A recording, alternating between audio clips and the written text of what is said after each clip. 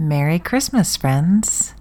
So, in my normal form, I set out yesterday to get a podcast recorded, and as always thought, I'll be lucky if I get 5 minutes in. And I recorded, and I edited, and I still had 30 plus minutes. That's a long time to listen to me jibber jabber about nothingness, unless you're just looking for a bedtime story. And even then.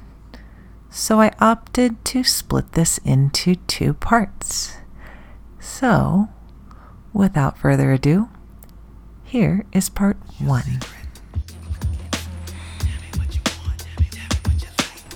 Welcome to Holly's Hot Wife Life, a fabulously fun place to chat about all things lifestyle. This podcast is intended for mature audiences. If you are not mature enough to be in this audience, please pass this link along to a friend, coworker, or neighbor who is. That ought to be interesting. And on that note, this podcast is intended solely for entertainment. Although I can appear to be the consummate professional, I am by no means a doctor, and heaven help you if you take my musings as such. Now that those pleasantries are out of the way, let's play.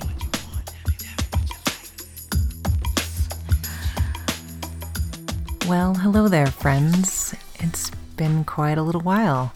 Happy holidays, Merry Christmas, Happy New Year, all that good stuff. Heck, Happy Thanksgiving when it happened. I think it's been that long. And I trust that we're not the only ones with a crazy, busy schedule. So I hope y'all are surviving. I know it can be a challenging time of year for a lot of people. So here's my little verbal hug to y'all. Maybe there's some more to that. Who knows? As usual, I'd like to start off and say thank you to everyone who listens. Thanks to the feedback. Thank you for the emails. Those actually will probably be my saving grace today. I haven't had a few moments to get away, let alone to think about what to talk about. But I've had a few people that have been kind enough to give me some ideas, and I'm thinking maybe today we'll try a little bit of rapid fire question and answer.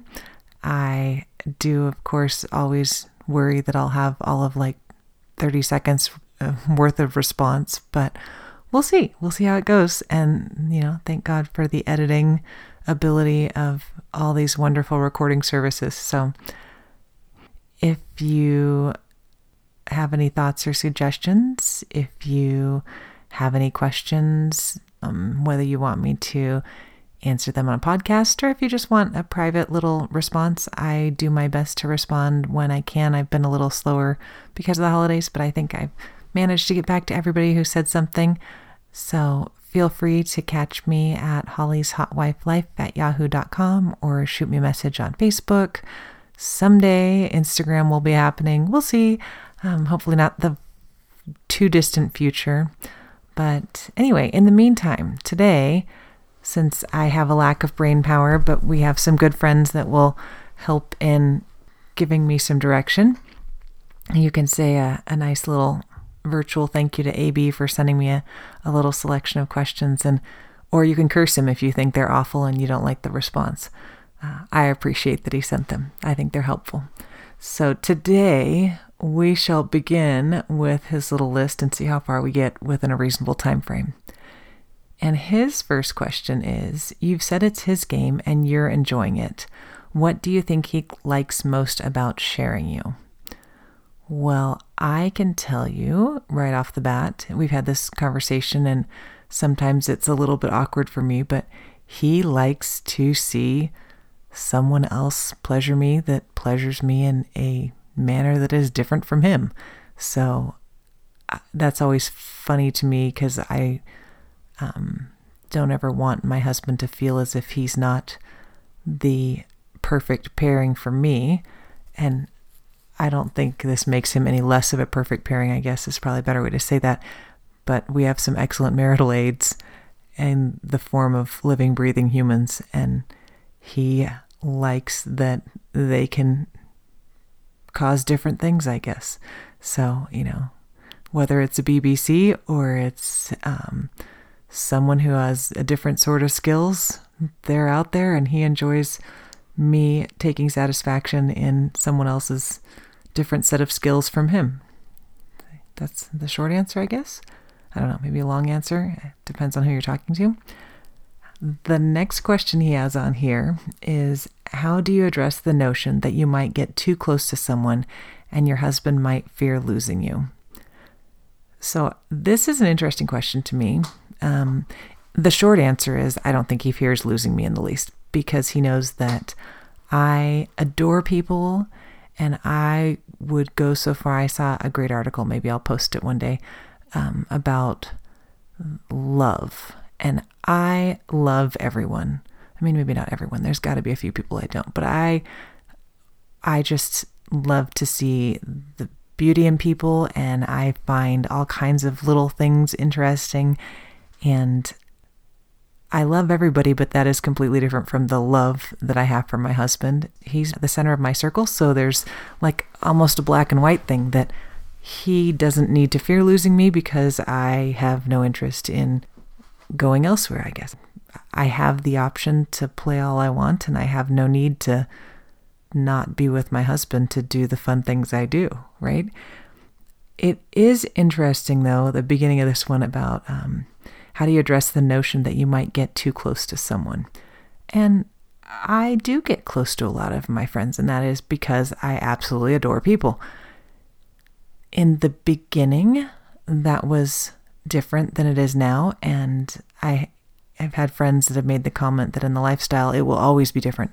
Just when you think that one person, you've got that down and it makes sense and how you'll deal with it, the next person is also a human being, and you are a human being, and things are always evolving in our emotions and our feelings and whatever else. So there's always feelings involved of some sort, in my case at least. I don't know. I do have friends that are even more black and white than I am.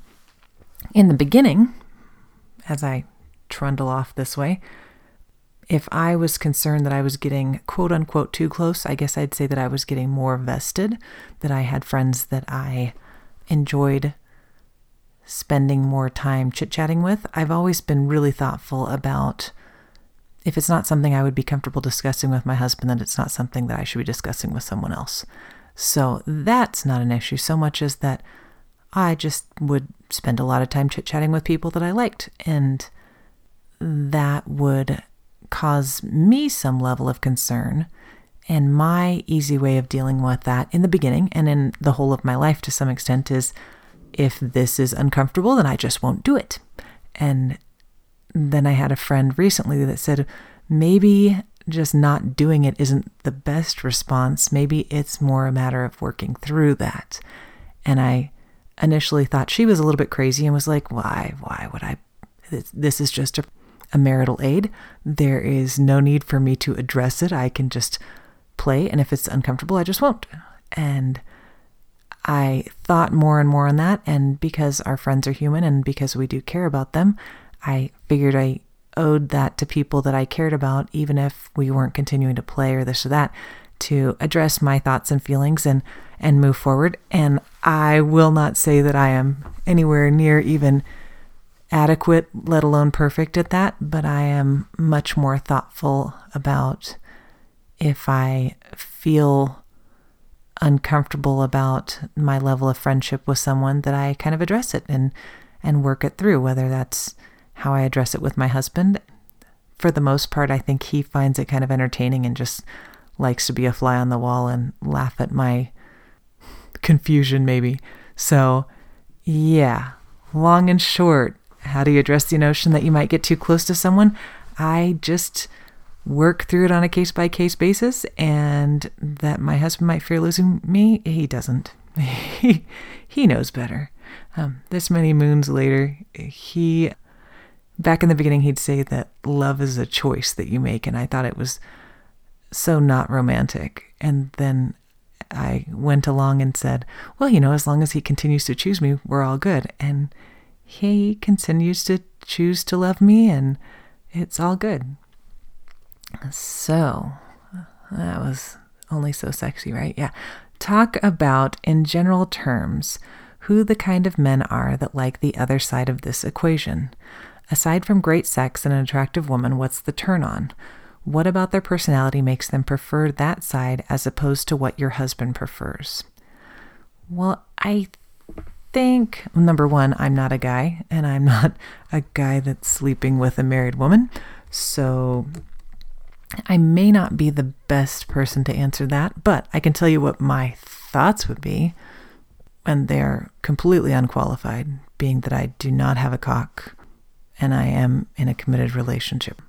I think that there's that traditional, they'll tell women, you don't need Mr. Right, you need Mr. Right now. I think that there is a population of men that we play with that are in that case. For whatever reason, they don't need Mrs. Right, they need Mrs. Right now. Or even that they may be looking for Mrs. Right, but in the meantime, it is nice to have Mrs. Right now. So there is that population. I think there are also men that are in a position in life for whatever reason that they are not looking for a committed relationship, and therefore this works well for them. They don't need to worry about someone trying to tie them down. I have already tied down my own husband, and I'm good with that. I just want to play and make videos for him, or play with him and other men. Any of the above. I'm really not picky. Just fuck me and I'm happy. So yeah, my completely unqualified stance on that is that there's a variety of reasons. Maybe I'll start asking my friends, make it a poll. We'll see. So the next question he has is, offer insights on how men might confront or begin discussions with their wives on this. He says it could be 8 podcasts worth here. That's true. I'm sure it could go on forever. He said, endless reasons why women would be mortified by the idea, but why would they consider it? Well, yeah, exactly. It could go on for a lengthy time. I will attempt to answer all these questions, at least in a lighthearted beginning area. And if you're like, wow, you just touched the tip of that iceberg, then feel free to shoot me an email and say, where's the rest of the ice cubes? So with that said, how men might confront or begin discussions with their wives on this. Well, unfortunately, I'm going to tell you, number one, it took my husband 15 years. So consistency and just continuing to discuss it is always a good start. However, the turning points for us were a small variety of things. They were a podcast that I was listening to. It was beginning to look at online sites to kind of get a feel for what was out there visually, as well as, oh my God, can I tell you that grammar has, we can have a whole discussion on grammar. This is the things that make me feel old. If your response to me on a site is HRU and we haven't met, I've just lost interest. Do not use acronyms with people you have not met unless you know that they're happy to chat in acronyms or whatever those are. I will LOL you and emoji the crap out of you, but that's after I've been chit-chatting, not like when I'm trying to know someone. Squirrel. Anyway, might confront or begin discussions. I think that's probably a little bit of role play that turns into sites. Maybe it's checking out clubs. That was something for us that we kind of slowly but surely worked into that. It's a challenging one. My biggest piece of advice there is that you really need to make sure that your significant other feels secure, because I know for 15 years wondered what I was lacking that would make my husband want to see me fuck someone else. And it was a constant struggle. It was great fun to have that fantasy, but the thought of it in reality was very daunting until I caught on to the concept that he just had a preferred porn star, and that happened to be me. Yay, me. The other end of that question, which I think is also really cool, and same idea, could be a very lengthy conversation. Why would women want to consider this, or why would your significant other want to consider the lifestyle? Now, if you can be comfortable with this, number one, if you like sex, I love sex. I love penetration. So, and I've always loved sex. I have never been someone to not love sex. it's like we can have a whole nother discussion. We'll see how long I talk about the fuck it list. Another friend asked me about this. It's like there virtually isn't even bad sex to me. I like to have sex. It's fun. If it's someone with a big cock or a little cock or a big tongue or a short tongue or a long tongue or long fingers or any of the above, good Lord, I just love sex. So bring it. I don't know where that came from. That was sidetracked. But why would women consider it? If you get over that initial hump, once you've played once, and if it was successful, there is an empowerment, but also there's a little bit of an ego stroke to realize that there truly are other people that find you attractive enough to put their penis in you. And therefore, you feel a little bit sexier. And the next thing you know, there are other people that want to put penises in you. And you feel that much more sexy. And it's like this wonderful vicious cycle. So I would say consider it because it's a nice ego boost. And it makes you feel sexier. And sometimes feeling sexier makes you carry yourself differently and put different effort in. And it's like a wonderful upward spiral into goodness. Yeah, there's all kinds of fun challenges that go along, but there are a lot of good outcomes. And just like that, part 1 has come to an end. I hope you enjoyed a little bit of entertainment, and I hope you're looking forward to a good week. And I hope you have lots of fun and get to enjoy yourself. Until next time.